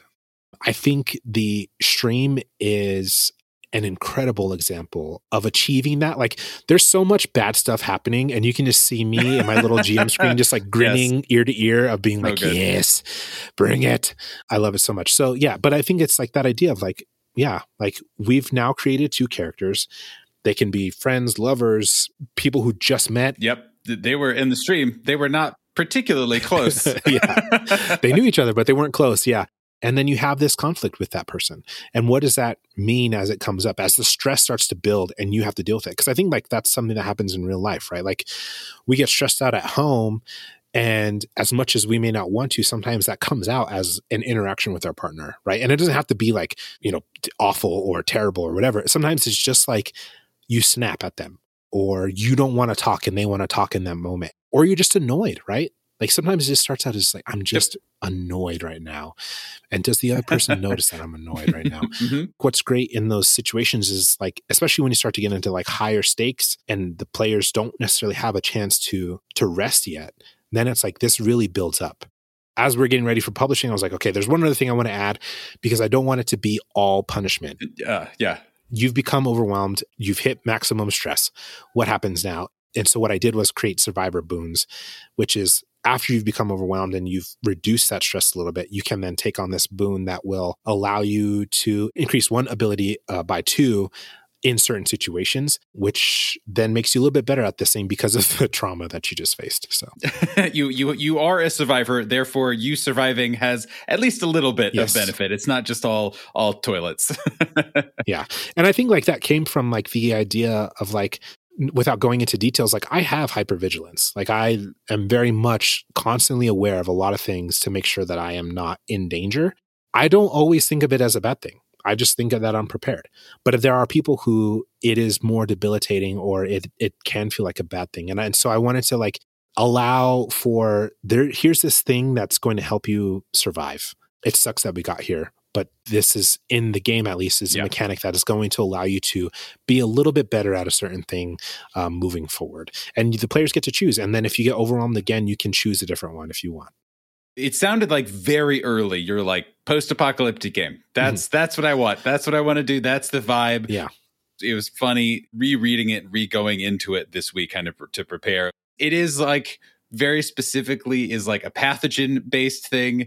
And is very like, not a lot of people paid attention to it or really took it very seriously, which was just like, I just laughed to myself and cried a little, but laughed mostly. Right, yeah. But so what kind of about that genre and about this kind of setup was so interesting to you that you just kept pulling and kept kind of adding these systems to make it capture that feeling? Like what kind of drove you to keep, kind of chopping away at it? I think like the appeal for me is that I don't like people. And so if there's less people in the world, then it's a better place. No. All right. Next question. Yeah. Next question. No, but I think like there's something about it. Like I think like the best episodes of The Walking Dead are like these moments where like people are dealing with people trying to do people things in a world where it's not set up anymore for people to do people things. Yeah. If there's one thing that it does is that it, like I said, it kind of strips a lot of that away, and it makes you into a person. And I love the idea of like part of why the game is called the Corrupted. That's what the monsters are called, but it's also about like how the world corrupts the player. As a narrative, I love that idea of like fighting against a world that's being destroyed around you and like trying to maintain and retain humanity. That's why the empathy is such a huge mechanic. There's 6 different abilities, but empathy is probably arguably the most important one, in that like so much of the game revolves around you and the other player working with each other and trying to take care of each other or yourselves, right? So I love it when people are like, yeah, I didn't put any points in empathy. I'm like, that's amazing. I love this. Let's see how this plays out. Yeah. And so, because even like having a higher number, and it doesn't necessarily guarantee anything, but I think it's just like this idea of like, what does that mean for your character? Yeah. And so I really love that about Apocalypse Media, I think. And I just think it's scary. Yeah. Going back to like the horror of it. Mm-hmm. It's like, especially when the zombies can run. Oh, yeah. In The Last of Us, there are so many across both games. There are moments where the game makes you run, and I, as a player, am like, no, yeah, absolutely. There's no reason I'm staying here. Like, this running is the most natural thing my character can do right now. I am spamming the sprint button. Yep. In The Walking Dead, as fun as some of those episodes can be, because I think the show gets lost and muddy sometimes, but I think that there's aspects of it where it's like, this would probably be the easiest apocalypse to survive, right? Like, as long as you're not like making really, really bad decisions, like you could literally just keep walking and they won't catch up to you. Don't get yourself cornered, right? But in like The Last of Us, in 28 Days Later, in The Corrupted, like when they run and they can like break stuff down, that's scary. Yeah. Because again, like I said, I wanted it to be aliens, and I was like, this could be a whole, like that's just a whole thing. Yeah. Yeah. The body horror of it, of the way that you get infected is, it started out as a pathogen, and now it's just like this corruption will like literally try to invade your face, and that's scary. Yeah, there's some art that is just like vaguely distressing a lot of flipping through that, where it's like, this is like just that perfect amount of like not intricately detailed, but there's just enough there where it's like, oh, great, my imagination can really fill in a lot of fun blanks. Yeah. We're actually in the midst of with another group recording another AP of this. And, amazing! Yeah, and they've come across, they're in a situation that's got a few unique corrupted that it's really scary. Ominous. So, yeah. Well, speaking of things that are scary. Another flawless transition. Yeah. I was curious, speaking of art and speaking of genuinely of doing things that are scary, unfamiliar, etc. This is, obviously a lot more complex of a design challenge than a Couch Up core game, which is beautiful in its simplicity. It is supposed to be simple and easy to put together, but this has subsystems and has skills and character customization. And also, you did all your own art for it, I believe. I think all the art, or at least a ton of the art. Except for the new cover, yes. That's what it was. I was like, I feel like there's something I'm forgetting. That was the one. It really strikes me as this is another time where Navaar was like, I kind of want to do this thing. I have no experience doing it. I'm jumping in and I'm going to figure it out. Just like the show, just like a bunch of other stuff. And I think that's incredible. Yeah. But also, I know I am someone who's like, well, obviously I haven't read any thesis on game design, so I can't design a game. I'm not qualified to know. I don't know the math theory of it. So just kind of briefly, like, did you have any fear or trepidation or anxiety kind of jumping into doing a game, and doing all the art for the game? So I got my digital art pad in May of last year for my birthday. Mm-hmm. And that's about when I started The Corrupted. And I put my first version out of the game in December or November. So that is about 6 or 7 months of me doing digital art, which I don't feel like I'm great at yet. I know I want to do this. Again, I am a father of 3 with a wife. Like, I don't have a ton of money. So I was like, if I'm going to do this, I have to do this alone, basically, because I can't afford to pay somebody. And I do think that people should be paid for their work. I was like, okay, well, you're going to design the game and then you're going to figure out how to draw this in a way that you will feel okay with it being in a book. Okay is just the perfect, most beautiful word for any content creators. Is this okay? Yeah. Yep. Great. Ship it. It's good enough. Yeah. That and the layout. I have never done layout. I literally learned InDesign to do this game. Yeah. The layout is being changed, thankfully, because the publisher who's helping me publish this has somebody that we are working together to get that done. What was cool was like to turn that in and for him to be like, but you did it. And it's complete. Yeah. And it doesn't look bad. Like, there are things that we could just improve on. And I think that was like a really cool, like, accomplishment to be like, all right, I did it. Yeah. Don't underestimate how powerful that is as a... Right. You did all the things that required you being a solo act, creating a game with art and subsystems. You did all the thing. You did it. Yeah. So was it scary? Yes, absolutely. But I think like I'm fortunate in that I've been artistic my entire life, even if I still would have preferred that Zakiya did the entire art for the game, like, you know, or any other number of friends that I have that are incredible artists. I just couldn't afford to do it. And so I had to make that decision of like, I didn't want to use stock art. It's so hard to find very specific art pieces that are going to fit what you're looking for. I know what I want to achieve to an extent, and I can just try to like put that in there. And the book isn't like full of art. I think there's like maybe 6 art pieces in there that I did. The cover was probably the hardest. The cover was the one where I did it and I was like, this is a cover. I don't love it, but it's the cover of a book. It is a cover. I knew immediately when I was making the game that I wanted Zakiya to be my artist for the cover. Go look at any of the artwork they did for Mayday Roleplay. It's so good. And I knew like, because this is in line sort of with the theme, like the very dark themes of Delta Green, I knew that they could hit the mark on this. After meeting Zakiya, I was like, you will be one of the first people I ever hire when I can afford to hire them. And so we figured it out after I published the game, and I used money that I got from the first run of publishing it on my own to pay them to do a new cover, and then got hooked up with Plus One EXP. It was sort of a kismet situation. Like, I interviewed somebody and they were like, yeah, I know a person who can do this. And then Plus One EXP like put out a thing of like, hey, we're looking for people for February to print. And then I messaged, I was like, hey, I think my friend talked to you. Like, this is the thing. And then like by Monday, I had the game out. I was able to send it to them. And then we had a conversation like the few days later. And then things got pushed back from February just because of other stuff. But yeah, it's been an otherwise great experience to do that. And I think like it was really cool. I'd talked with another publisher who wanted me to like, if you're willing to make like these kind of changes, we can talk about doing this game or something like this game in the future. And I was like, well, I still want to do this zine published because I'm happy with what we've got like from that perspective. And I also want to know like how this works. And so I'm glad that I'm continue to go through this experience instead of like pushing it off in the hopes that this other thing would have worked out, which, you know, who knows? So having a thing that is done and you did the thing is always valuable.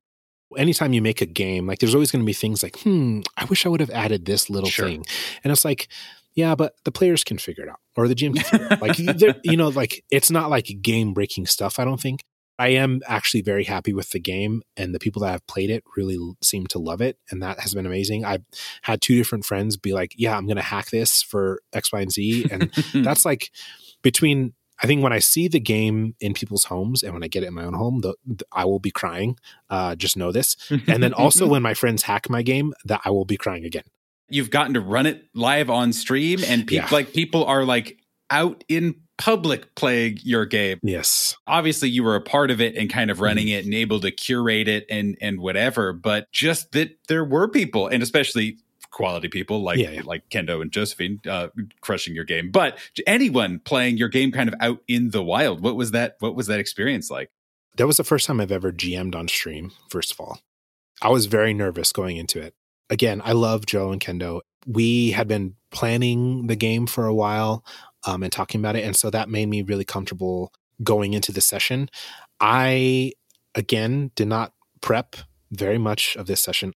I know where we want to end it, or where at least I want to end in our third session. But I was like, you're in a situation and I'm going to see what you do. Let's go. That's, I think, part of the beauty of it is like, it's the apocalypse. Like literally every decision you make is going to affect something. We had done a session 0. Basically the introduction that I do for the stream was our session 0. I left them on a cliffhanger during the session 0 so we could come back in this moment. And the moment they start out in is just complete pandemonium. And they are in the middle of the outbreak happening. Okay, well, you got to escape. It doesn't matter where you got to go. Like, we'll figure it out. I really enjoyed that idea of it. It was cool to like see the chat whenever I could pay attention to it, and then to go back and watch the VOD of like people like being like, oh, that's really cool mechanic, or oh, I love how this thing worked out. It definitely helps to have incredible role players like Joe and Kendo crush the game, as you said, like it truly. Right. I've never did like theatrical performance or anything like that. So I don't think that like, I wouldn't necessarily say that like acting is my strong suit as a TTRPG performer, but what I am able to do, I feel, is like tap into like what is happening in this moment and how is that affecting your characters, and what does that look like on a surface level and on an emotional level. And so like seeing things of like Joe's trying to talk to this girl that's come along with them, and Kendo's like their character is putting the camera on, and I'm like, okay, yeah, so like this is how this person's reacting to you, because like you're creating a space, a wall of like indifference. You know what I mean? The camera is, you're literally using a camera to document how they're feeling in this terrifying moment. I love creating tension in games. I love doing spotlighting. Like, I think that's one of my favorite things as a GM to like place the camera on you. And then in this moment, now we're going to switch. We get to see all these different angles. And so when they split up, that was like, thank you so much for splitting the party. I love it. I don't care what game you're playing. Split the party. It's fun. It's good for the narrative. Oh, absolutely. Do it. 100%. It was just incredible. Again, it's the fortunate part where it's like I have 400 more questions and things that I want to talk about, but I should probably not take up too much more of your time. So the last question that I really wanted to ask you about, because we've talked a little bit about kind of reflecting on all the stuff you've made and kind of how it has shaped you and how you are kind of able to reflect on the impact that your stuff has had, that, you know, kind of the platform you're sharing and giving to others. What are your kind of hopes and dreams in this space? What direction are you hoping that things go for you? Yeah, this is tough. So I posed a question like this to my friends in Discord. It's kind of like FMK, right? So totally. Game designer, GM, or player. You get to do one. You get to do one for the rest of your life and get paid for it. And then you never get to do one again. For me, like being a game designer would be the one thing that I think would be, I would love to do this again. Do forever. Yeah. Get paid, like, you know, run my own business, that kind of thing. Again, it really taps into a lot of my passions. I'm not that performer that people are trying to like bring onto their shows. I love it. I still want to do that, to be clear. Invite Navaar on your shows, etc. Yeah, please do. Yeah, please. Nothing so far has tapped into my creativity the way that game design has. I want to just do that forever. Like, I think it's so much fun.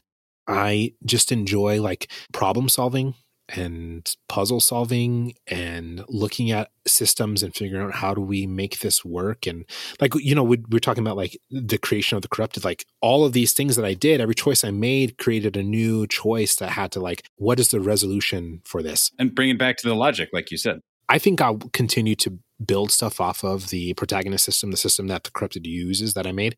But I think there will be other times where I'm like, I want to try a new set of dice. Even if you're just changing the dynamic of like, I'm taking stress and conflict out and I'm putting two different coexisting things in there, right? Like that's, how does that now work for this situation? Or it's not an apocalypse anymore. What does that look like? That said, I do love GMing and I do love being a player. And along with that, I really love the idea of like playing a long story where I get to really explore a character or characters through the lens of like their lifetime in a long campaign. It would be amazing, obviously, if an Unwavering Force blew up and we could just like go full world beyond number and, you know, have like some amazing sound designer doing all this work and not me and Dusty doing all this work. Mhm. I think it would be amazing and cool, but I think I expect that much less than I expect, like that I can work my ass off into becoming a respected and people want to buy my games game designer. Yeah, that makes a lot of sense. Well, and yeah, I would love to talk real quick about Unwavering Force as well. Yeah. First episode out now. Yeah. The preview, the little short thing that you did, the prequel that talks about how your character came to be where they're at right now. Little teaser. Yeah. The teaser. Yeah. Precisely. I was so super excited to see that you were that, like, because this got announced last year, I think. Like, yeah. I want to say it was like August or October. That's what I thought as well, but was so excited. Again, it's got a crazy good cast, but it's also like, aha, Navaar's there. That's very cool. Yeah. You are mostly, doing interview stuff, doing game design stuff. It's like, aha, and now also actual play stuff. Yeah. Were you looking for opportunities to do it? Because you're not the one running it, correct?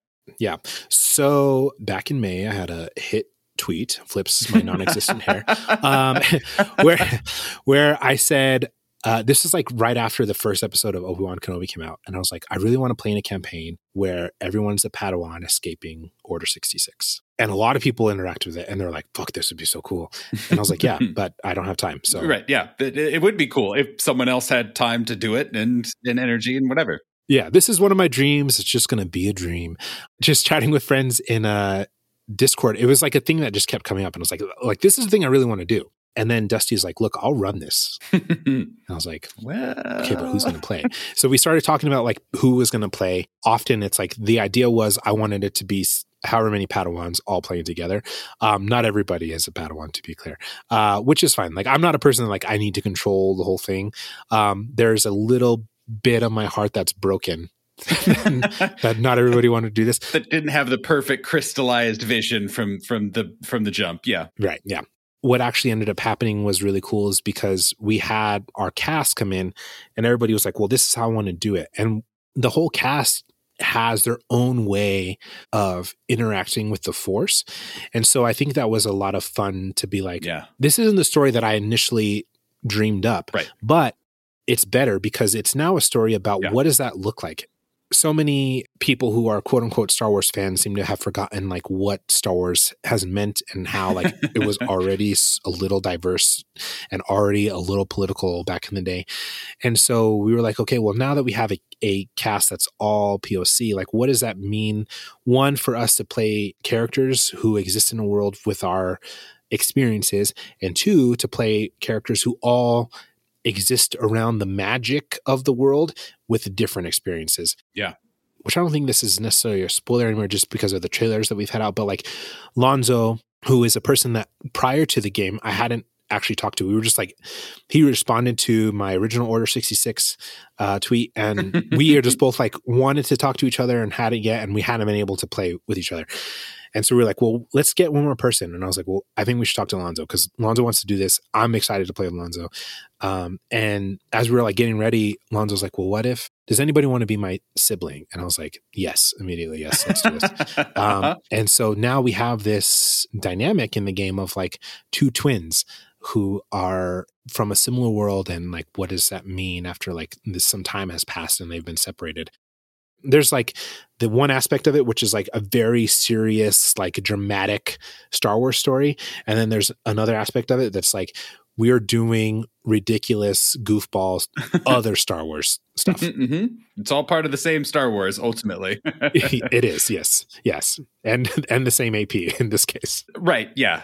You talked a lot about how before kind of jumping into the space officially, was, you were getting to play, but it wasn't that kind of like, wasn't scratching that role play, heavy drama kind of itch. Yeah. Are you feeling that this is doing it for you? Yeah. With our home game, it's just like, it is a different style of play. Sure. And I think like, as I got to like experience more of APs and more people who like really play these like dramatic games, like again, like Transplaner is my favorite show. Like, I want to push myself as a performer to that same level. And I've gotten to do like a few one-shots that have been a lot of fun and do that. But I think like there's nothing like having that one character that's yours that you know you're going to return to week after week and just build on. One of the things I really love with characters is we talked a lot about like autism and how that has like sort of come up in my life and now become like something that I'm aware of. And I think like one of the things throughout my life that I've always done, like many people, is like masking and filtering a lot of what I say. And so I really enjoy as a character knowing that I can just take the filter off and just be like, yeah. So not only am I a Jedi who already has their own social issues, I'm also an autistic Jedi, and that has been fun in moments to get to look at and get to like role play those moments out. It's been really cool to do that and to come back to this character and to sort of flex those role playing chops that I've been wanting to flex for a long time. How far out, if you don't mind me asking, how far out are you guys kind of recorded as of this conversation right now? I think there's 6 episodes. There was a lot of like pre-production stuff. Sure. We're doing a Q&A as of this recording. It would be too late, but yeah, we're doing a Q&A this week to talk about the characters and stuff. Oh, cool. Yeah. And then they'll be out every other week, I believe, is how we're going to start, just to give ourselves some time. Just because schedules and choice. Yeah, just so much stuff. Like Aki's doing artwork for it. We have a team of editors because I'm doing the first pass and then Dusty's going in and adding music and sound effects. And so yeah, it's a lot. But good for you guys that all of the things that you're saying are like all checking boxes of like, what are the things that when people ask Nathan of like, I don't know, how do you make, launch a podcast? It's like, well, have multiple people doing things, have a backlog, do shit in advance. Yeah. Right. Do shit in advance and plan ahead as to how much you think you can actually do. And then maybe back off even further from that. So that all sounds very reasonable. It'll be out, obviously by the time this is dropped. So people can, immediately, if they have not already, as we advised, stop the interview to go listen before finishing this. If they can jump right in. But what is kind of the pitch, the crux, the vibe of this story that you guys are telling? So basically, it's 6 months after the events of Order 66 have happened, and we are 5 people coming together from sort of different backgrounds and being forced together into this situation because we all use the Force differently. What does that look like in our interactions and how we as players understand the Force or don't understand the Force? Very much a story of like found family, but there is already this built-in conflict, as you'll see when you start to listen to it. What does it mean to live in a world where you're being hunted down because you're different? What does it mean to live in a world where people can interact with the same thing in a different way? And how do we as players sort of deal with this world that is like the Empire, that is very much just fascism and sort of scary in the way that they can hunt you down and track you down and do all this stuff without anybody else like doing anything against them. For me, playing a character who's like had his whole life planned for him. Yeah. And then all of that taken away. Yeah. And being like one of the very few survivors of a very catastrophic event. And then being hit with this other emotional barrage of other things happening in his life. So Dusty is a brilliant GM who has thrown a lot of different things at us. We have guest people come on to do like different voices. Awesome. It's so cool that people have done it. It also sends all of us into a panic every time it happens because we're just like, we don't know until it's there and we're listening to it during the recording. We're like, oh my God, I can't believe you lent your voices. And so it's been a lot of fun. The biggest thing for us is, being able to tell this story as an all POC cast in a world that recently has not been very kind to POCs, I think is something that we really wanted to sort of tackle in our own way, as well as have a story about Star Wars through a different lens. And you guys are playing Pathfinder, is that correct? We are using, Pathfinder 2e with some 2e mods. So obviously, because not all things work. So like we've Dusty like designed how the lightsabers work. We stylize many of our spells as Force spells. Yep. One of the really cool things is that we are all dual classed, which is a thing you can do in Pathfinder 2e, where I am a 4th level now, where I'm at, a 4th level ranger and a 4th level psychic at the same time, which it's so ridiculous. It's so absurd. But yeah, so what that means is that like I have all the spells, but I'm also good at fighting. the psychic class in Pathfinder 2e, it's like they built it to be like, this is you playing a Jedi. It's at least Jedi adjacent. Especially the spell. So it's like I can do a lot of like the push, pull, throw stuff, that kind of thing. And some mind manipulation stuff as well. I am super psyched to hear it. You're wearing a Star Wars shirt, I saw. So yes. I know. I did it. I wasn't going to point it out specifically, but it was for this. It was like, awesome. What comfy thing I'm going to wear? Yes, this is what I'm going to do. Yes. I am, super excited to listen to when it comes out. And are you doing just one episode drop for week 1? There will be two episodes. Okay. Yeah. You heard it here, everyone. Go check out the first 2 episodes. You heard it here first after you've already seen it on the feed. Yeah. Well, after you have paused and returned, you've confirmed now at the end of the interview that you did indeed listen to the 2 episodes of Unwavering Force that were released in the first. Yeah. Exactly. I want to talk for 4 more hours. Yes. But we should not for a lot of reasons, for life reasons mostly. Yeah. But we're not done, Navaar. It's not time to end the interview. We still have the hardest part of the interview. Literally the hardest part. The lightning round. Yes. Now, these are the same questions I give to everyone. And I give everyone the same kind of missives. There are no wrong answers, other than I guess like if you lied, but just this because that's a lame answer more than a wrong answer. But there you can answer it with 1 word. You can answer with a 5-minute long spiel. You can just pause, think, and say, I don't really have a good answer for that. And all are accepted. All are lovely. I will question none of it unless you say something fucking wild and is like, well, hold on, you can't just drop that. I will ask about that. But it is a judgment-free zone. Whatever is right, whatever comes to mind is reasonable. And if you need a moment to pause and consider, feel free to take it. Okay. Are you ready for the lightning round, Navaar? Sure. Yeah. This has caused me no end of anxiety, but yeah, go ahead. I understand and I apologize, but not enough to not do it. Yeah, for sure. Question 1. Is your glass half full or half empty? The short answer is I'm cynical. And again, as we talked about earlier, very logical. So if I filled the glass all the way up and drank it, it would be half empty because I've emptied half of it. If, however, I needed to like take a pill or something, like medicine, don't be weird, people. And I would then fill the cup up halfway to drink it, right? And that at that point it would be half full. But I would never fill it beyond half full and then empty it and call it half full still because it's now been emptied. What excites you creatively, spiritually, and or emotionally? Tension, horror, post-apocalyptic stuff. I think corrupted. Corrupted. I think the real answer is still like that tension in media, I think is amazing. Yeah. And then I think just in the general life, representation, I think both as a person, as a parent, as somebody who wants to see the world be better, especially when it comes to like my kids, like having representation from a ton of different places is really exciting for me.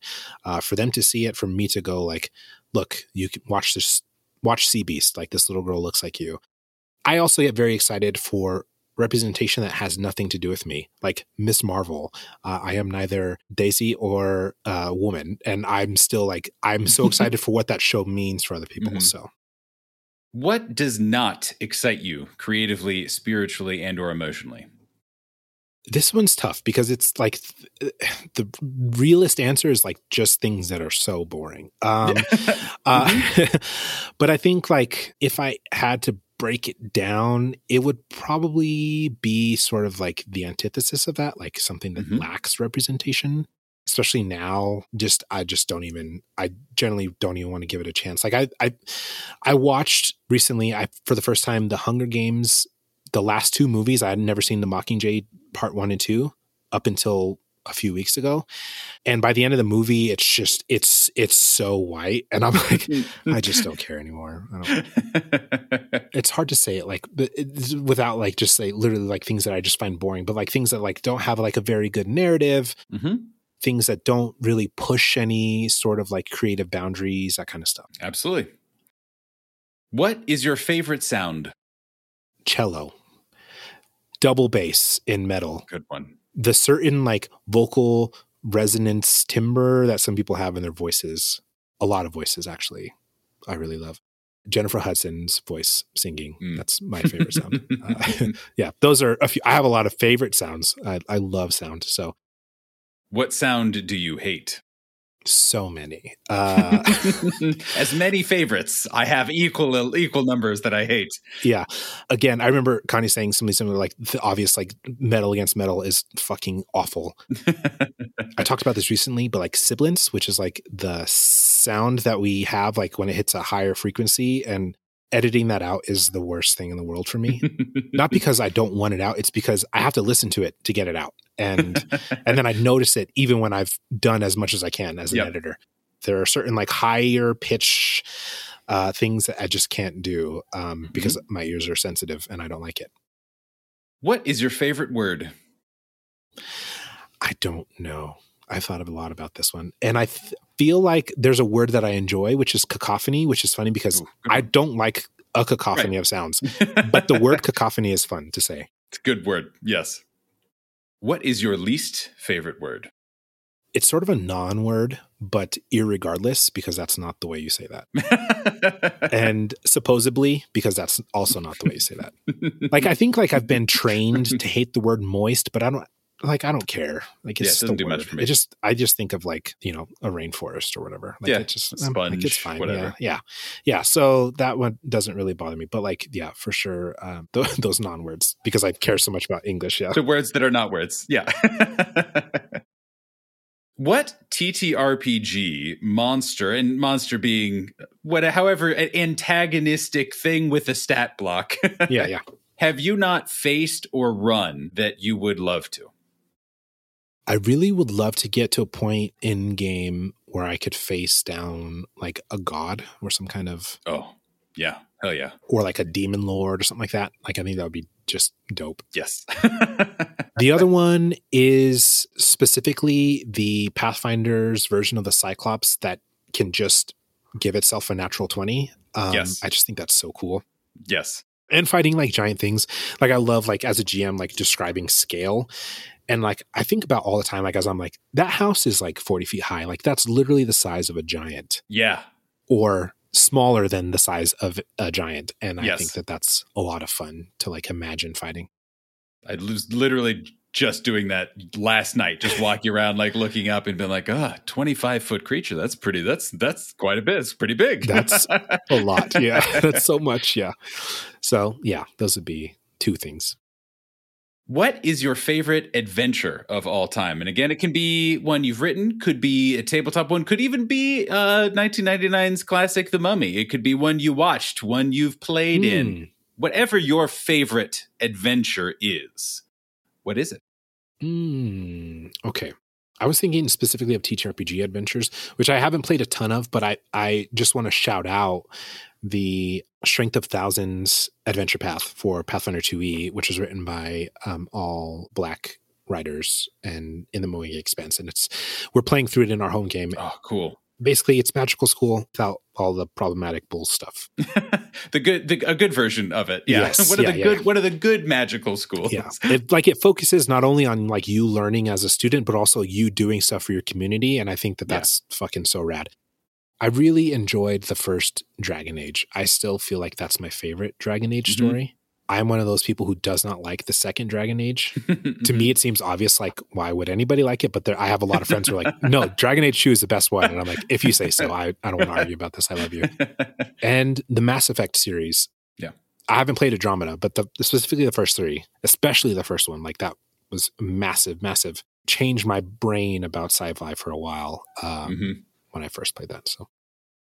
What is your favorite tabletop role-playing game character of all time? And again, it could be one that you played. It can be an NPC. It could be one of an AP you watched, whatever that means to you. Honestly, probably Honor, who is my character for An Unwavering Force, just because I get to spend so much time with him and build him into this like really badass kid. If not him, I created an NPC ranger for my first Pathfinder 2e game that I GM'd. And his name was Asim, and he was fucking so cool. He had an owl animal companion. And then I really loved the character I made for when I got to guest on Transplaner for the Shoot Your One Shot. Obi was his name, and he was awesome. That was the first time I got to play an investigator, I believe. Yeah, or whatever it's called in D&D. I don't play right. D&D, One of those. So, yeah. Final question: what gives you hope? What gives me hope? This is also tough too. I'll say this. I think what gives me hope is that there are so many young people, despite like the world that we live in today, without getting too political, is awful in so many ways. Sometimes you can get as political as you want to. The world sucks a little bit, or a lot of it. But I think what I am finding hope in is that there are so many young people who are growing up who at a younger age are able to know themselves a little bit better and accept themselves a little bit better and have people around them who also know and accept them. And I think that that's important because when we grow up repressing things about ourselves or living in a way that is masked or code switched or just like doing everything we can to survive, we don't get to realize a lot of really wonderful things about ourselves and how wonderful we are. And so I think that seeing more people who are younger, who are doing this gives me hope so that not everybody has to be 30 years old before you get to live your best life. Yep, absolutely. So I think that's important. Well, Navaar, congratulations. You can finally take that breath that you've been holding in for the 2 hours that we've been talking. You have made it through the Reckless a Talk gauntlet. Thank you so very deeply and dearly for being here. As a reward, could you please once again remind everyone who you are, where they can find you, how to support you, all the good stuff? Yeah. Thank you for having me on. This has been an absolute blast. Secret Nerd Podcast, that's the first big thing that I did. You can find me on Twitter there very quietly right now at Secret NRD Social and Secret Nerd Podcast wherever you pod.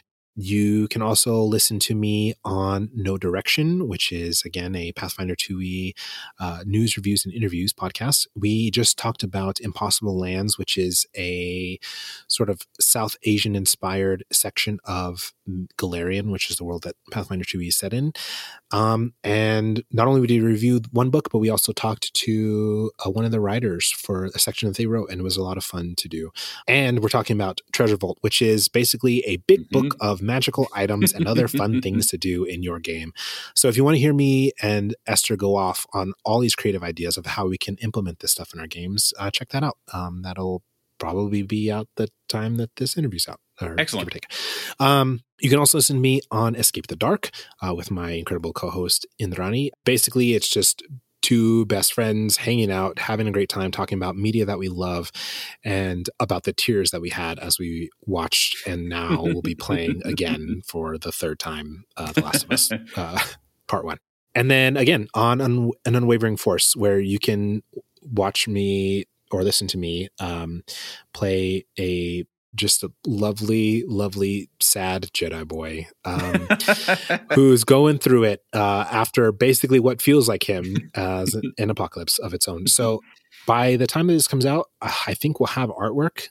Go look at it. Ooh. Honor is ridiculous. It's ridiculous. All of the characters are ridiculous. But like, obviously, he has a special place in my heart because it's my character. And Aki is an incredible artist. Yes, so correct. Yeah. So check it all out. What else? Oh, The Corrupted. Yeah. Go check that out too.